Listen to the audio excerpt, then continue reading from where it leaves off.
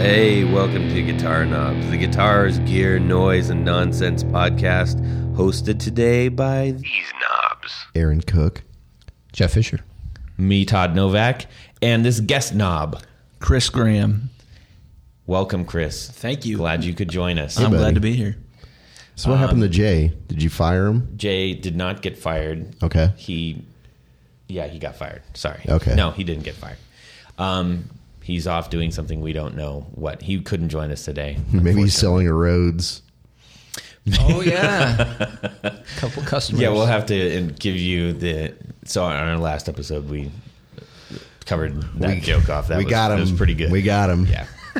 After we're done taping, we'll fill you in on it. But anyways, more about you real quick. We're going to introduce you. Tell us a brief, under 1,000 character description of what you do, and then we'll get into our stuff. Yeah, so I'm a mastering engineer. Been mastering about a record a day for a few years now, at least. So probably getting up there close to 1,000 records. That's or so. crazy. That's awesome. And so what mastering is people who have recorded a record, who've had it mixed. Once it's mixed, in order for it to sound commercial and professional, it needs to be mastered to make it loud, but also to make sure that it sounds good in a variety of speakers outside of the studio. And the big thing that I try to do when I'm mastering is make sure that the emotion of the music translates through whatever it's listened through. Mm-hmm. So there's a technical component to it, obviously, to make music sound good everywhere. But more importantly is the emotional component, because music is, art. It is emotional. There's no reason to make it outside of the emotion. And Girls. Their emotions. A lot of girls. There's so No. I met my wife. To find them. But so I make music sound pretty for a living. Cool. Perfect. Would you say mastering is an art form in itself? I would. It's what I love about it is it's the intersection of art and science. Ooh, you've been working on that one. Yeah. Patent. That's like on your card, your business card, but with a Z, business card. Business. Yeah. Okay, so let's real quick. We'll get back to Chris in just a couple minutes, but we're going to go through new stuff this week, and we're going to start with Aaron.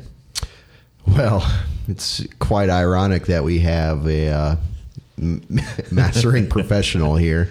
Deja vu. I know, this is weird. So yeah, just kind of ongoing with my quest in the transition from GarageBand to Logic, trying to work on some mastering stuff. So, Which Logic is amazing.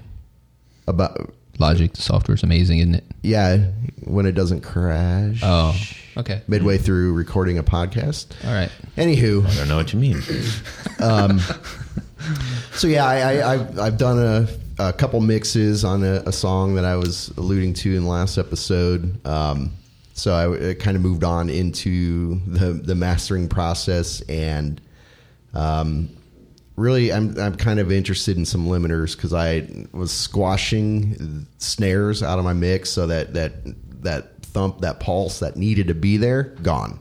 So I think it's more that emotional aspect of it. So you lose that sort of drive, and things are all of a sudden mush, and they're nothing. So I was been looking at a couple plugins, T-Rax, Stealth Limiter. How do you feel about that?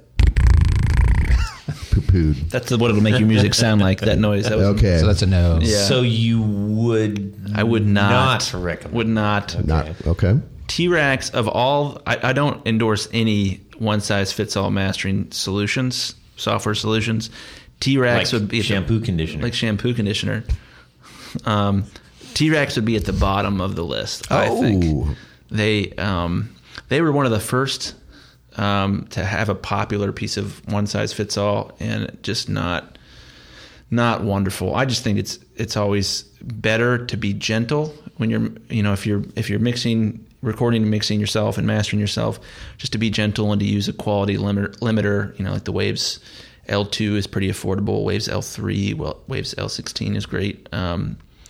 Some of the Slate stuff is okay, but Well, that's good to know, because I've been looking at one of the Slate plugins.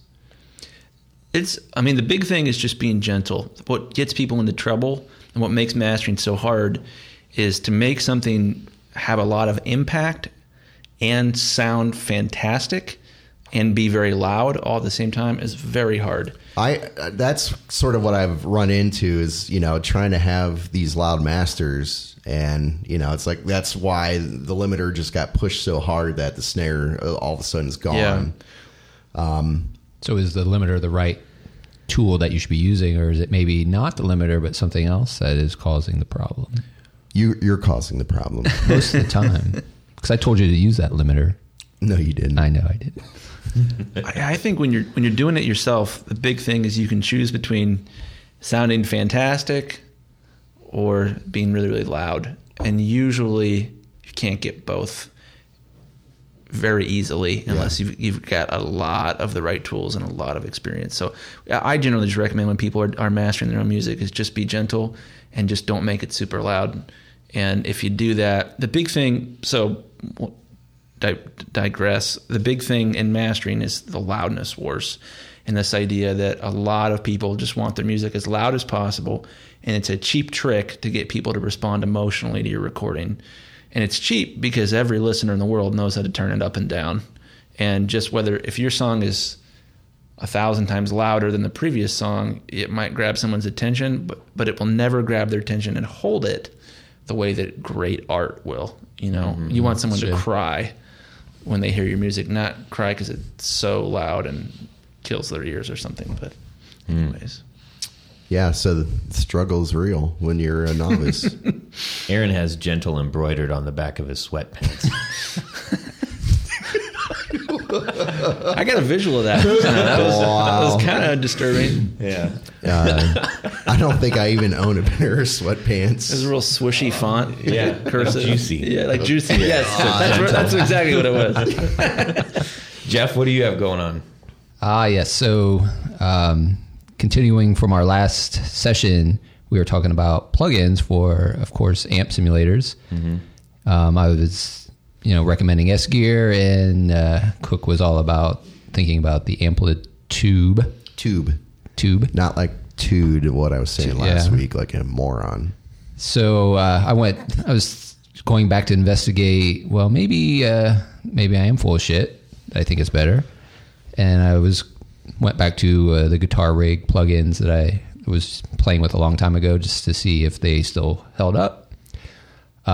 So in doing so, I was also experimenting with the idea of playing these simulators through different type of live setups to try to get the amp in the room sound. So I was playing through a cabinet, so running out of my my whatever that thing's called, interface, into a real tube amp. Also running it into a power amp with a full range speaker, as well as a bass guitar amp with a full range speaker, just trying to figure out what are those different tones and how are they created, and what can create that in the room amp sound. So from all that, the idea of a guitar cabinet running a sim, basically a sim is composed of a simulation of a guitar amp and a cabinet, and now you're running it through a real cabinet, so you're getting a squashing of different sounds and frequencies, which in doing so is not the best sound in the world. So if you're going to run a sim with a real guitar amp, it's best to turn off the amp simulator or the cabinet simulator in the software. Get much better sound. But so that kind of goes into what we were doing at one of our practices, where I had the Fender Mustang 3, and it just dawned on me listening to your story that an amp simulator, a cab simulator would be great if you're going through headphones, like if you're just playing at your house and you want to get that feel. So turning on that cab simulator there makes sense, but I unwittingly didn't know that was actually on when we were playing live in the room, and it was making it sound really strange. So once we turned that off, it helped out. So if you are running headphones, that's one way where you can get a convincing sound in your head and be like, okay, yeah, this is what ultimately I want it to sound like. Yeah, and but if you are running direct out through the speaker, then that's probably not wise. And it's not a bad thing. It's just different. So Yeah, what are you looking for? yeah, Something like that. the like a full range cabinet that will handle the full frequency spectrum. Yeah. Will display what the true amp sim and amp cabinet was supposed to sound like.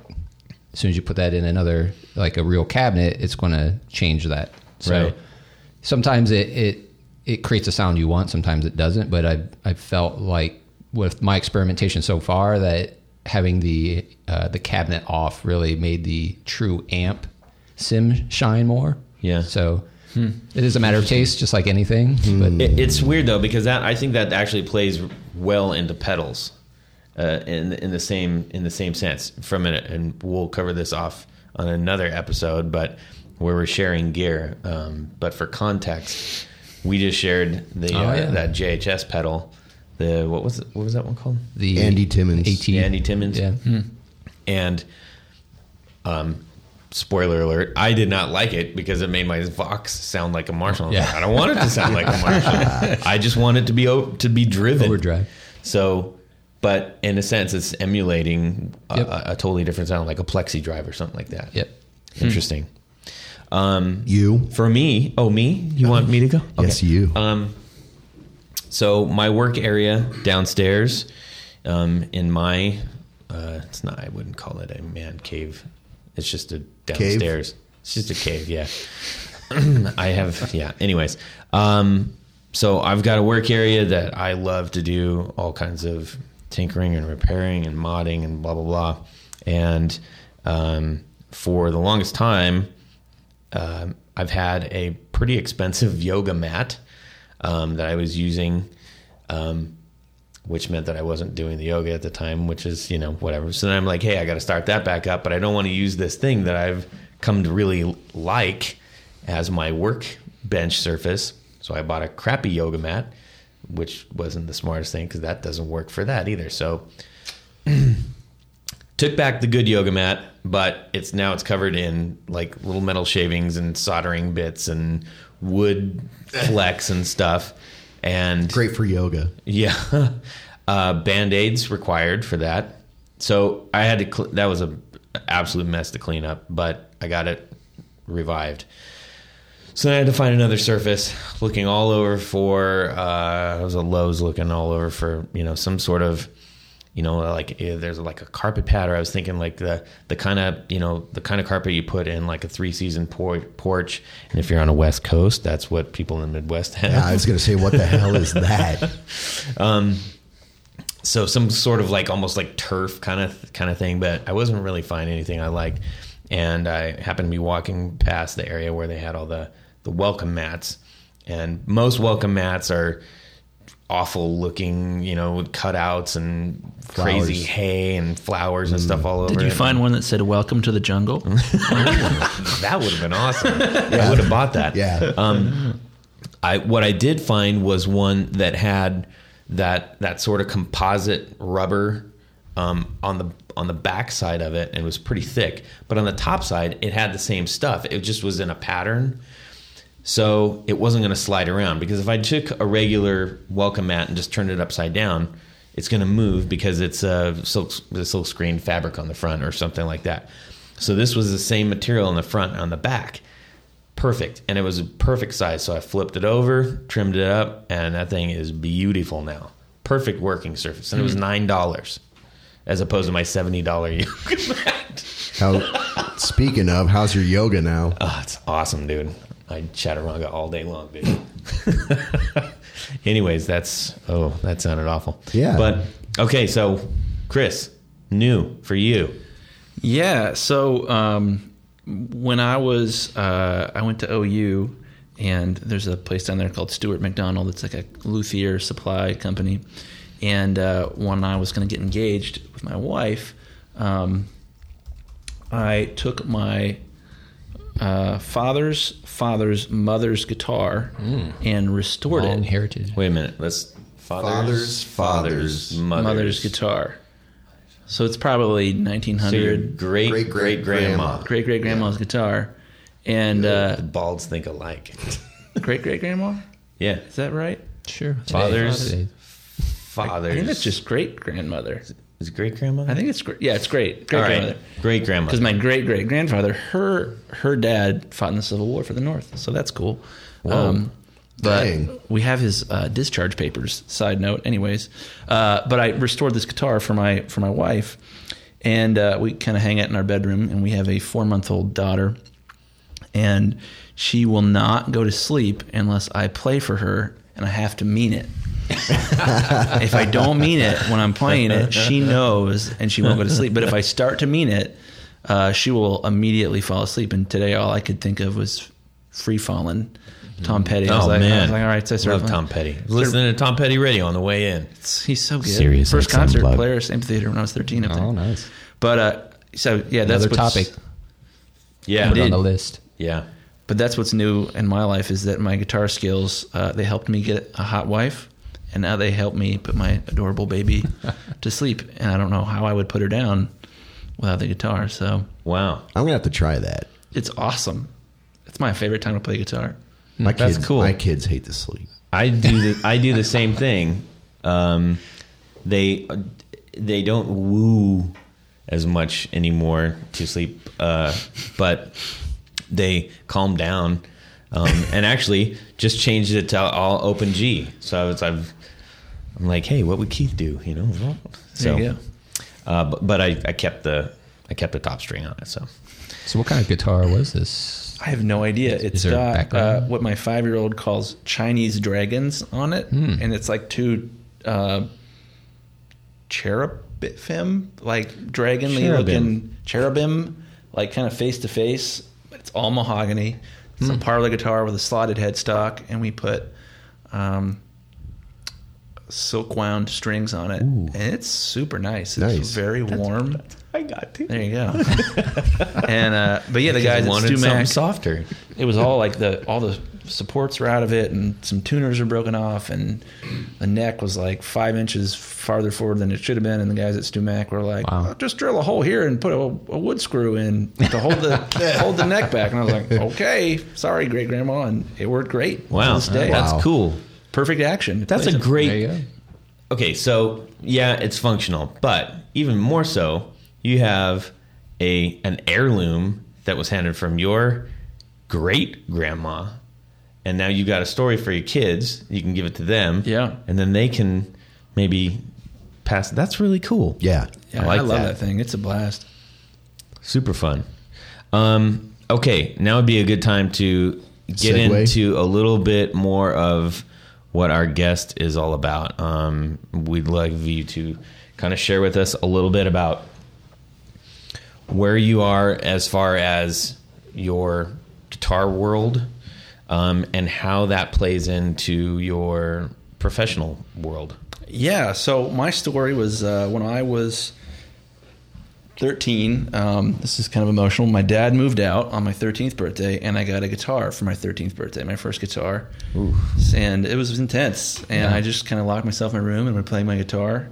That sounds And, like a badly drawn boy album or something. Yeah, it was like it was intense. Me and my dad are on great terms now, and I can play the guitar pretty decently now, so it worked out great. But Man, I want to write a song about that.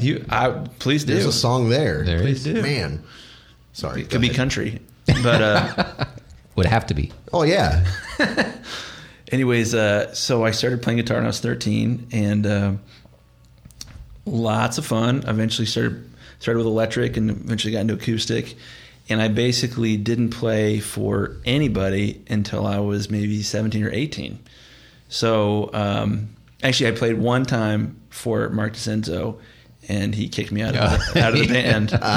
Right there, Alien Nation was the name of our band. Ooh, yeah. And That's hot. anyways, my gold Electra guitar was awesome, but my skills were not sufficient for Alien Nation. But anyway, so yeah, I kept playing guitar, learned how to sing and play at the same time, and that was a big deal for me. And then when I left, I started kind of writing songs a lot. And then when I left for OU, after my senior year of high school, OU down in Athens, Ohio, has this incredible music culture. It's where Stuart McDonald's based, the luthier supply company. Stumac.com. Stumac.com. And anyways, there's just this incredible community down there of musicians and recording engineers and luthiers, and it's unbelievable. We mentioned this is Athens, Ohio, not Georgia. Athens, who also has an excellent music community. But not Georgia. Indeed, not Georgia, Ohio. And they had an open mic night that this guy, Bruce Dalzell, used to host. And there's your yoga mat. And then someone with a yoga mat just walked by. But anyways, this guy, you could sign up and play for 15 minutes. And I decided to do it my freshman year, fall my freshman year, and it was awesome. And all these people stuck around, and I developed a following and recorded a CD and made a bunch of money. And took the money. I started touring a little bit. What's a bunch of money? I mean, I was like a freshman in college, so we're talking like $100 well, I want to say more. I made like $15,000 my freshman year. Whoa! On selling to local? Selling CDs, and You got to cue your. That's a. That's a. But it was weird because I was super poor, and then all of a sudden was selling these CDs, and we'd go like out on the road and would make like $2,000 in a weekend. And I was like, oh my god, this is awesome! I can afford a cell phone and car insurance. And but I took the money and I reinvested import beer. And I took the money and I reinvested it into recording equipment. And I was working at a recording studio, and I wanted to have a mobile studio. So I bought a FireWire interface, Motu 828. Oh yeah, FireWire. This was like 2001, so this was like cutting edge. Yeah. And I bought the first 13-inch MacBook that they made. And I got into producing people and mixing for people, and just because I was a bad producer, so I would use up all my clients' money, and then we couldn't afford mastering, and so I had to master myself. And I went out to a guy's house who masters music on the side, and he had mastered a record or two for me, and he just kind of walked me through. There's some construction going on. It's sucking right now. But he walked me through mastering, and then this really awesome guy walked me through what he was doing, and I just became fascinated with it. And I would just do anything I could to get my hands on an unmixed or an unmastered record, and I'd master it. And I started begging my producer friends, hey, will you give me some of your records that you've released? Let me master them for you. And then they were like, you're better at this than the other guy that we had do this. Here's another record that we'll give you money for. And then that was the end of your solo career. That was the beginning of the end of the solo career. And then in like maybe 2007 or so, this continued to progress. In 2007, we started advertising online a lot and building a lot of traffic to the website. And then strangers started hiring me. And then it's been nothing but mastering since 2007 or so. That's crazy. Yeah, I love it. Were you a band back when you were? I was a solo band. So it was a solo act. Switching back to guitar stuff here. So I was really into looping, and I used the Boomerang. I've used most of them at the time, but I used the Boomerang pedal, the Boomerang 2 pedal, the Boomerang 3 pedal, the RC20, the RC50, the Boss RC20 and RC50, and would use a bunch of pedals and would run my acoustic rig in stereo and do stereo ping pong delay. That's awesome. To the beat of the music, and would create a band, and that sold a lot of CDs back when people would actually buy your CDs if they liked one of your songs. Yeah, so this was just pre iTunes, so people would be like, I like that one song. Here's $15. And they're like, yes, this is awesome. But yeah, so that funded me getting into recording, and then mastering just kind of was a natural evolution from there. But I don't know how anybody would ever master, let alone mix, without being a musician. Without being able to sit down and say, I know what they're doing, I understand what they're going for, I can relate with them. So how did you make the jump from you're in recording, and I absolutely understand the transition from saying, hey, I'm playing and I need to record now. This recording's going well and I really like it. I'm going to put my full force there. But I don't think that most people truly understand the difference between recording and mastering. You mean mixing and mastering, or just all of it? I mean, yeah. I mean, maybe I would say there's, you could throw mixing in there too. I guess maybe I would lump mixing in with the recording, but that may not be correct. I always think of tracking and mixing as two completely different things. It depends, though. There's some people that it's happening while they're recording. Yeah. And then there's other people I've only that been involved with when we're recording and the mixing is happening there. Obviously, maybe not obviously, but it's obvious to me. Of course, yeah. I think it might be a different story when you're talking about, oh, no, this is coming from a label or something else, where then it does require a mastering because of certain circumstances, whether it's going into different world markets, it's going into different types of media, etc. I think for the general, amateur musician who maybe is doing a recording, the idea of, and there's another step called mastering, isn't really in that world. Totally. Well, and here's what that comes down to, is there is a pervasive lie in the home recording world, and it is, I want to make professional quality material. So I want my recordings to sound as good as, this guy who mixes records for a living. The difference is that people who mix records for a living virtually never master their own records. They almost 100% of the time send them out of house. And I can't back this up with stats or anything, but I don't think there's been more than a few hits on Billboard in like the past 30 years that weren't mastered outside of the mixing facility by a specific mastering engineer. And why is that? Well, mastering is difficult. It's a very difficult skill to master, and it also requires a lot different tools than mixing. Certain tools that might be really handy in mixing, like an 1176 compressor, Universal Audio is real popular, cannot under any circumstances be used in mastering. At least I have never been able to make it sound good. So there's a lot of specific tools and specific types of compressors and a specific environment, but a lot of it too is the biasness of, I've written the song, I've recorded the song, I'm mixing the song, and now I'm going to do the last thing to make it sound good outside of my studio. It's almost impossible to not have an insanely biased ear at that point. And so there's that, but a lot of it too is if somebody does nothing but mastering for a living, they're going to do a better job. Yeah. Then it's going to make the music sound much better. Yeah, there's the art part. Yeah. You can't be an artist at everything, right? Yeah. So you got to kind of pick your battles. Like, it's interesting how people transition, say, from a musician to these other worlds of recording and mastering. And right. They find their place in there. They find the art piece that they can own in that world, which is that's a great point, because you don't really set out to do some of those specific things. I feel like we're going to need to do a full-on secondary to this and explore this a lot more. I want to bring it real quick back to, as someone who, so you started out as a musician, then you understood the needs of recording, pushed out to, okay, there's a whole other thing which is going to really ice the cake.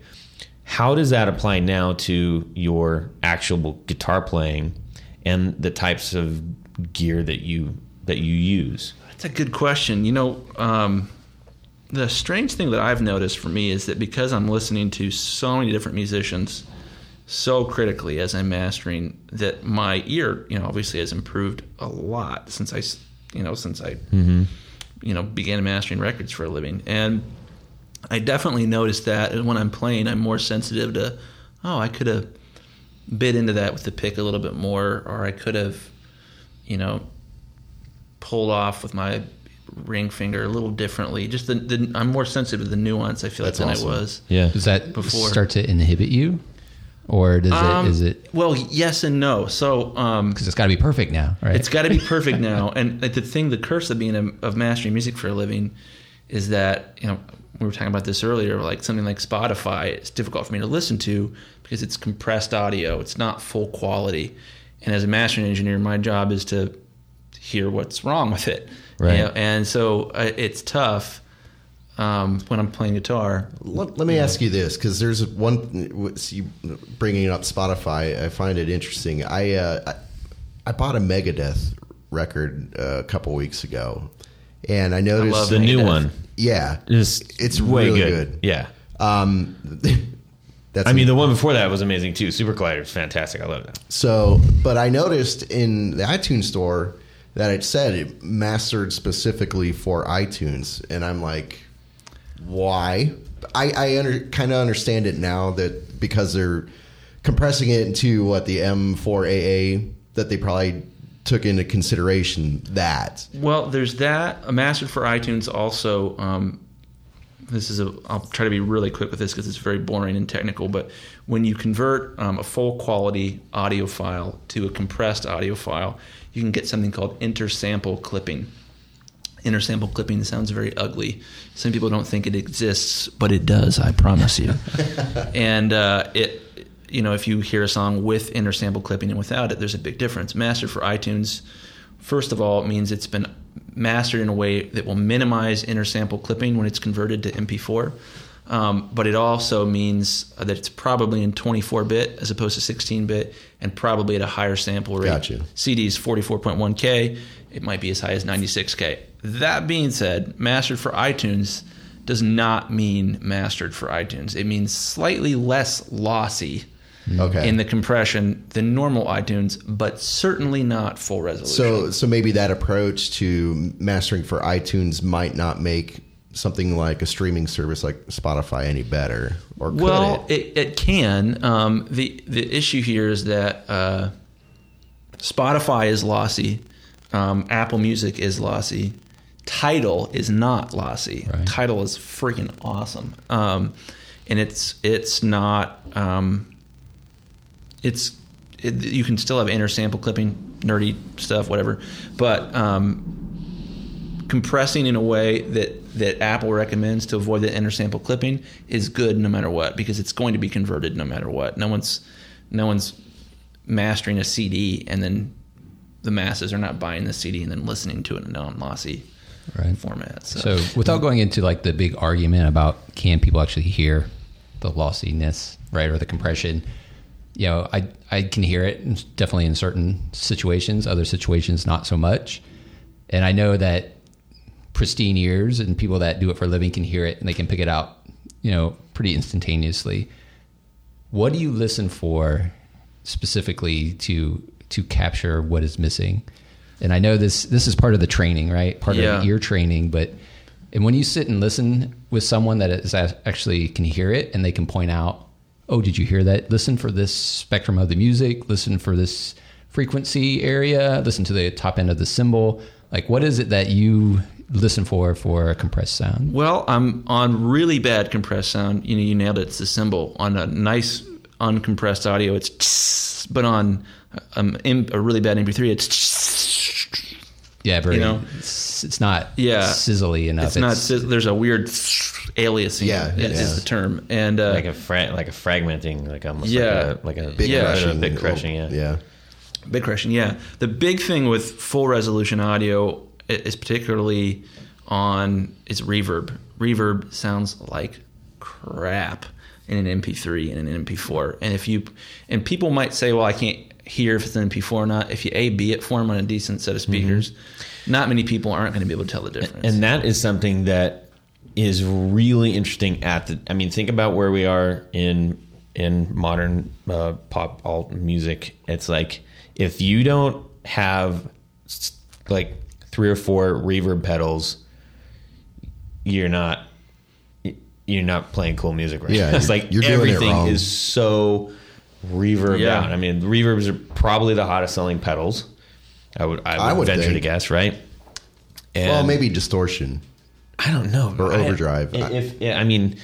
All of the all the blogs, all the YouTube, podcasts, and everything. It's like there's a new, bigger, badder everything reverb pedal constantly, and they're really fun to play with. But that's a really interesting point that these, if you are in a band, and this is kind of what we're going to touch on a little bit. I think maybe we get into this on the second part of this, but the idea that you might have this and you might have it captured live, and then if you do that and record it down to an MP3, what are you really like the mitigation between this is how I want to sound live versus this is what it's really going to end up with, and how do you and how you mitigate that? And back to that comment I made about there's this pervasive lie in home recording, and I think basically all guitarists have on some level a home studio, and right. it's part of the guitar experience at this point. Right. I don't know anyone that plays guitar that doesn't have some sort of. Got to have it. You got to have it set up. They have it, or their buddy has it, or a guy in their band has it. And the tricky thing about that is this pervasive lie is I'm going to play, record, mix, and master all myself, and I want it to sound professional. On a $10 budget, I want it to sound like $100,000. Right, never does. And the tricky thing with that, particularly with not having it professionally mixed, and especially with having it professionally mastered, is it's kind of like getting dressed in the morning without a mirror. If you don't really know what you look like, especially if you have long hair that needs brushed a lot. What does that mean? I don't even know. I don't know why I went there. He doesn't brush it. What are you talking about? But it's like going out without looking in a mirror. You don't really know what you look like to everyone else. Right. What makes mastering so essential, and the reason that every professional mix engineer in the world that's worth his salt has his music mastered somewhere else by somebody who only does mastering, not somebody who's wears all the hats, is because that person can make you look better. It's like having someone do your makeup or choose your wardrobe before you go out, and you can be sure and rest easily at night that, oh my God, this is going to sound good. And that's the most stressful part of recording is, all right, I'm done. I'm going to put it on Bandcamp. Oh, here we go.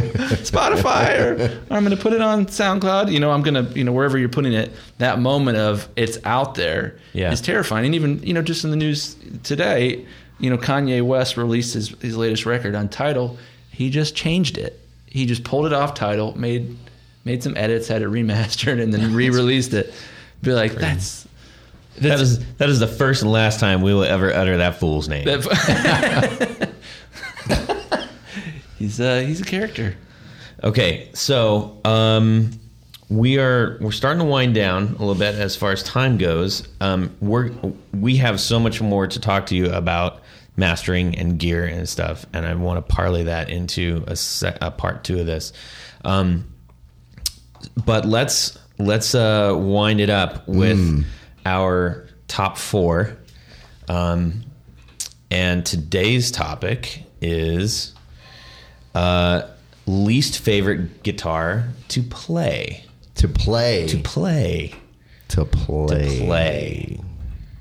Aaron. I'm not ready. Oh, what? Okay, I will start it off then. I'm going to start this off. My least favorite guitar to play, and I've had so many conversations about this. I can't stand playing Stratocasters. I absolutely hate playing Stratocasters. Don't tell Mark DeCenzo. I think he told him already. Yeah, I did. I've played multi-$1,000 Strats. I've played $100 Strats. It doesn't matter. I hate the way they feel. I can't stand where the controls are. I don't like how the controls control things. They all sound. It's a singular sound, and which is ironic because it has so many. No, you can always tell a Strat. Well, you always can. It's got a signature sound, but it has a signature sound. I'm telling you, but with the five switches, that's one of my points. Is like I have 5 switches, too many 3 pickups, and all these knobs, and it still sounds like a damn Stratocaster. No, every time. Anyways. I've tried. I equate that to oatmeal. for me. Do you typically feel that way when you're in the out of phase positions, the 2 and 3, or when you're using a single coil? Or on a Strat? This is a good question. It's a feel thing. It's a feel thing. The sound is secondary because to me it's just like it doesn't matter where you put it. It's sounding like a Strat. Now you could push that into like, well, if it's a humbucking Strat, right, something like that, which is where I want to go. You could, but it still feels like I. So I can't when you say feel, is it neck? Feel, yeah. It's the tactile thing, the tactile experience, and the freaking knobs right there. Because I'm a bridge player. Like I get right up there against the bridge normally, And they're getting in your way. And they're told, I just bonk them the whole. I don't understand that. And to be fair, I'm a rhythm player, so I'm not slow handing, working the knobs and all that business. It's knobs, like it'd be cool if Make love. You're just there pounding it, right? Working the knobs, baby. I would love to be able to do that. It is not in my DNA to do that well, as poor Jeff has heard me try to do that a few, on occasion. But the funny thing is, it's like, it's obviously the most popular instrument on the planet. And, for some reason, I'm not really sure because I don't get them. Like, I just can't gel with it. I can't deal, man. I don't dig them. I am not a Strat guy. Hand me a Strat, I will drop it. Put it down. I don't care. Done. Out. Mic drop. Wow. All right, let's go that way around the table. Okay, Chris. I don't have an answer either. My most hated guitar is a Taylor 314 CE acoustic guitar. Holy specific. Yeah, I was gonna 14 say. CE. There it is. All right. They're not as popular now, but like when I was younger, like everybody had the Taylor 314. So it's a cutaway, just to be specific for those who are driving in a car and can't go to Google. They're like, I don't know, $2,000 or $3,000 or something like that. They're very expensive, but they're a bolt-on neck. They have no low end whatsoever. They play very fast. You can shred on them, but I'm a Martin guy through and through. And it's electronics, right? That's got electronics in it. It does have electronics, and the electronics are awful. They're absolutely the most atrocious. That sort of somebody's screaming the name while they're listening right now. I can't remember what they're called. Piezo. Well, Piezo. No, the 314 is this weird 3-knob, like, I don't even know what it's called. I don't need to know what it's called because it's terrible. But I just hate the 314 because I'm a Martin guy, and I get an acoustic guitar that's got a growl when you play it, and Taylor doesn't growl. Okay, so Taylor does it. So it's not that it's a cutaway. It's just so thin. For me, it would be a cutaway. The tone is so thin. It's thin tone. Is it a thinner body than normal? Not necessarily. It's just it was so popular in the early 2000s, and everybody was. I worked on one that had I hadn't worked on one of these guitars at all. Never been on a Taylor acoustic, and she wanted me to fix it, and I was like, it just seemed like this. There's so many things that could go wrong especially if you haven't worked on one. Yeah, and they have specific needs. They do. They're kind of. And I pulled it out of the bag. I was like, "It's a bolt-on neck." The hell? That's my big thing. It was really weird. Yeah, it's a $2,000 bolt-on, and neck. that's the only way Weird. I know what that is. When you pulled that up, I was like, "Wait, I've actually." There's no reason to spend $2,000 on a guitar unless there's a dovetail joint on the neck. Boom. Boom! All right, we got a boom. Get a Martin, get a gallery. Larrivee, get something that's got a bolt-on neck. That's so important. you're really just paying $2,000 for the Taylor name. Yeah. And it's not really, it's sort of hand and it's cutaway and it's electronic. Yeah, which it's mostly branding. Most people that buy these won't ever really need or use. It's just the marketing department that jerks. It's all their fault. Do you like any Taylor guitars, or are you just like, I'm not a Taylor guy? Well, here's the thing. In 1996, Bob Taylor moved more towards a factory setup and less towards a smaller deal where he kind of managed a team that made them by hand. The pre-96 ones are awesome. One of the nicest guitars I've ever played in my life was a Taylor, but it's like a 95. And it just, man, it was so silky. I've heard that same thing too around the brand. Yeah. Around anything. Where'd you hear this? The internet told me about it. Well, it seems like every major brand has had that sort of cliff that they, Gibson had it. You got to hit the Fenders mass had production. it. It's like you got to go overseas, or you got to meet demand, or you got to meet pricing, or something like that drives you to a different. It is interesting though, because I'm not an greed. acoustic connoisseur. Are you guys acoustic connoisseurs by? Not a connoisseur, but No. played acoustics for a while. Yeah. I mean, we're familiar, but it is. I think it's the same thing as hearing like somebody who's like Gibson. I'm not a Fender, or like I'm a Martin, not a Taylor. Well, but I just feel like in the electric world, there's not a $2,000 electric guitar that's not great. I'm not aware of any. Like some are better than others. Yeah. But a $2,000 Taylor versus a $2,000 Larrivee or $2,000 Martin, there's no comparison. If you play them next to each other, one has a full range of sound and the other is very thin but plays really fast. What do you think that's due to? Great marketing. No. I mean, I mean, why? Where do you think the sound difference is coming from? Is it the neck? I mean, some of it's got to be Cheap the wood neck, or but different kind of wood? I've been to the Martin factory, and they're literally carving the braces and tapping them, and they're doing it by ear. They're building the guitar by ear. I don't Carving it, tapping it, gluing it down. Oh no! Oh yeah. I don't think they do that at Taylor. I don't know. I would. Is it a amplified thing? Like that? Well, these are. That's the thing too. But the expression system is the 3-knob dealie that comes in the 314, and it just, if you're playing fingerstyle, it's okay. it's like they're trying to make it more playable. So you said faster, right? Yeah. So maybe since it's electrified now, they're trying to make it play faster or easier to play. I don't know. Reason. That's why they. I mean, if you're like. That's why they sound thinner too, potentially, right? Yeah, exactly. Yeah, the action's set very, very low, and there's just not a whole lot of. I don't know. I mean, You can't get on it. I drank the Kool-Aid. You don't with want the to talk Martins, about it so, anymore. yeah, I just. All right, that's totally fair. Okay, I got one. Jeff, hit me. Yeah.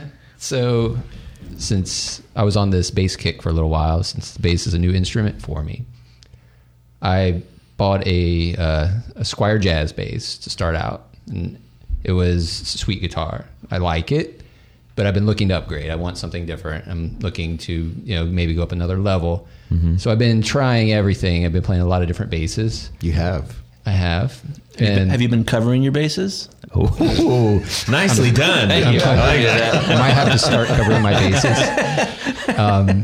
But the one that I cannot get my hand around physically, and I don't like, is a P bass, Fender P bass. Mm. And mostly I think it is because it's a big piece of wood in my hand and I can't get my fingers to curl around. There's so many opportunities to go places right now that we won't.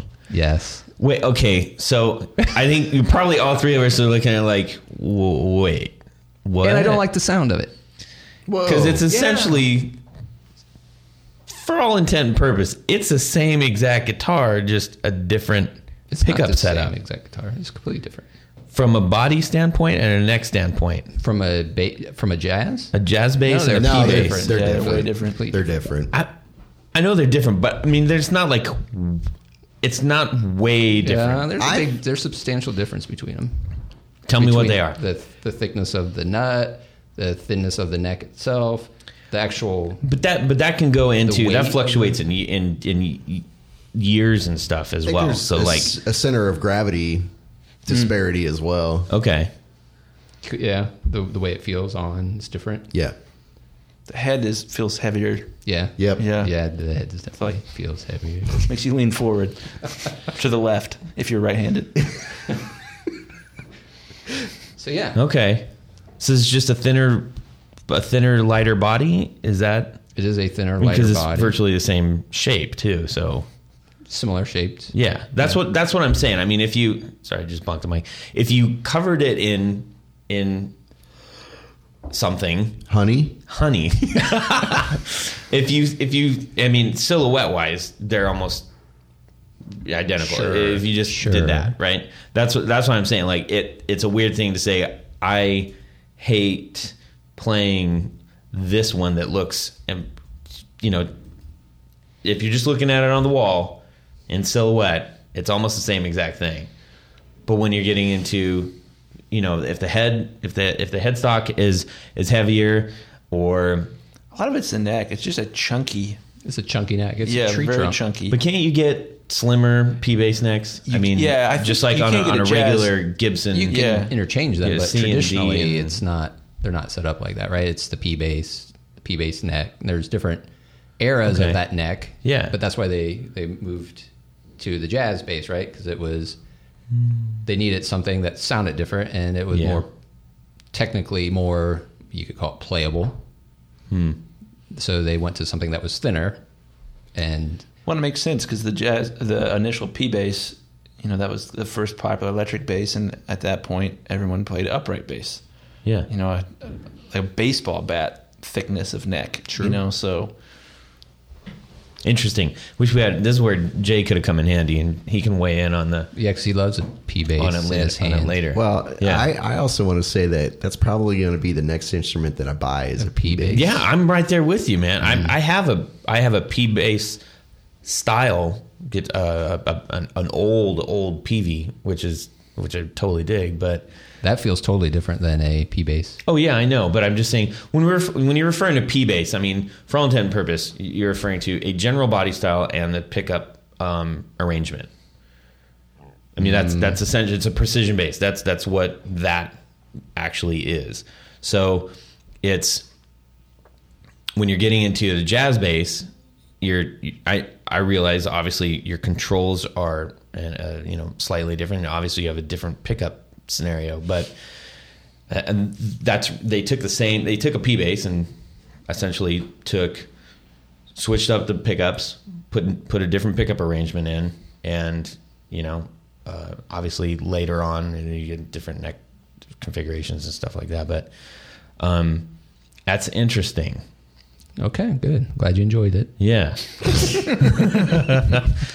Aaron, what do you got? I'm also going to go into the world of acoustic guitars, and anything made by Ovation. Yeah. Absolutely hate. Yeah. And I've owned one, but I was green. Naturally, you I had was the, green you had the behind the plastic ears at the greenback, time. the plastic round back, right? Hang on, little girl. Show Did me you have what the stand that it means sits to on you. too, so you can play? Love that song. Dude, I remember seeing Alex Lifeson do that on stage. The first concert I went to was Primus and Rush. And Yeah. Alex Lifeson had that, like, Oh, his yeah, acoustic that's right, guitar yeah. on a stand. Yeah. That Well, he they just all would- did at that time. That was cool. That was the thing. That was cool. But no, my Ovation was not like that. It's a lot of the same reasons. That's like Bon Jovi the- style right there, man. yeah, The sound is just... and Mr. another Big. And yeah, I mean, pick any band in that genre. Yeah. At that time, who had to do a ballad in order to get a record out. That was like a given. You had the Ovation on the stand. Oh, they're awful. Every rose has a thorn. Is that an Ovation? No. That's a good question. I don't believe it is. That is a. We're gonna have to look it Yeah, up. he's sitting there with. I'm pretty sure. I think that's an Ibanez. Not that he really I played think that. It's an think Ibanez you might Dreadnought. be right about that. So those were also popular in the 80s. Oh, yeah. And underrated. The Ibanez acoustics Ibanez are pretty decent. I like them. Takamine. That was the other. Oh, yeah. They were popular too. Yeah, but they were affordable. You know. You know, I will say this about the Ovation, especially the one that I had. It actually played pretty well, but the sound that came out of it just did not match.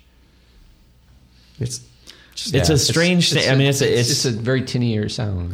Yeah. What you're describing. I used to hate them because I would sit down and like play my buddies, and I would well, slide yeah. they would just slide. Well, that's another issue with it. I mean, it's not a practical body shape. think about going to Guitar Center at that time. Okay, transport yourself, and walk in and see people trying to play those sitting down or standing up. It's hilarious. It's like they're and even if you have a strap, whoop, Yeah. it just slips down. I don't know. I don't know how they got so popular. Right. It's the videos. A good It's marketing the videos, department. man. Marketing. The MTV. There's Yeah. damn marketers. I know.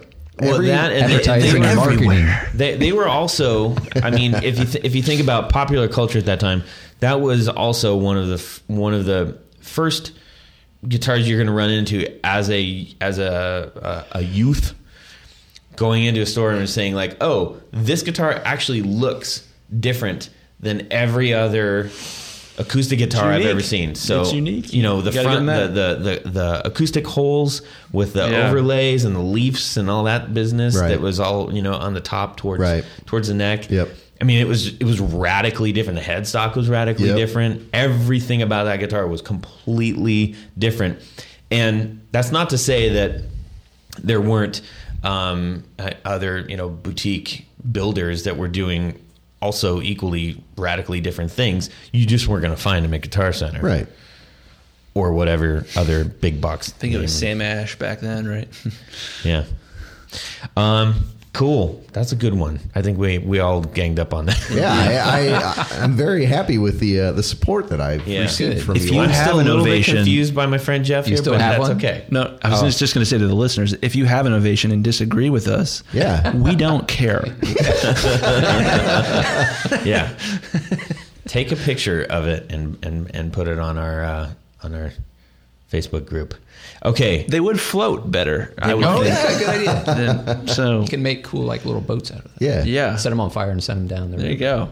Viking Yeah. ovation. Oh yeah, funeral. there you go.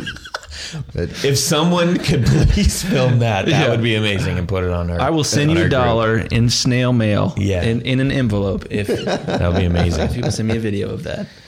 Okay, I think we're about at that time. Yeah. We're going to wrap it up. Big thanks to Chris for My joining pleasure. us. And you can find more of this discussion in the next podcast. We're going to elaborate a little bit more on The Guitar Necks podcast. the next. Ooh, I'm sorry, I have a take problem. back my high five on that one. All right, so that's it. Bye now. Oh, that's it for these knobs. Please join us on Facebook.com/groups/guitar knobs and tell us what you think and share your stories and guitar stuff along with ours. You can also find us at twitter.com/guitar_knobs and also at our website at guitarknobs.podbean.com.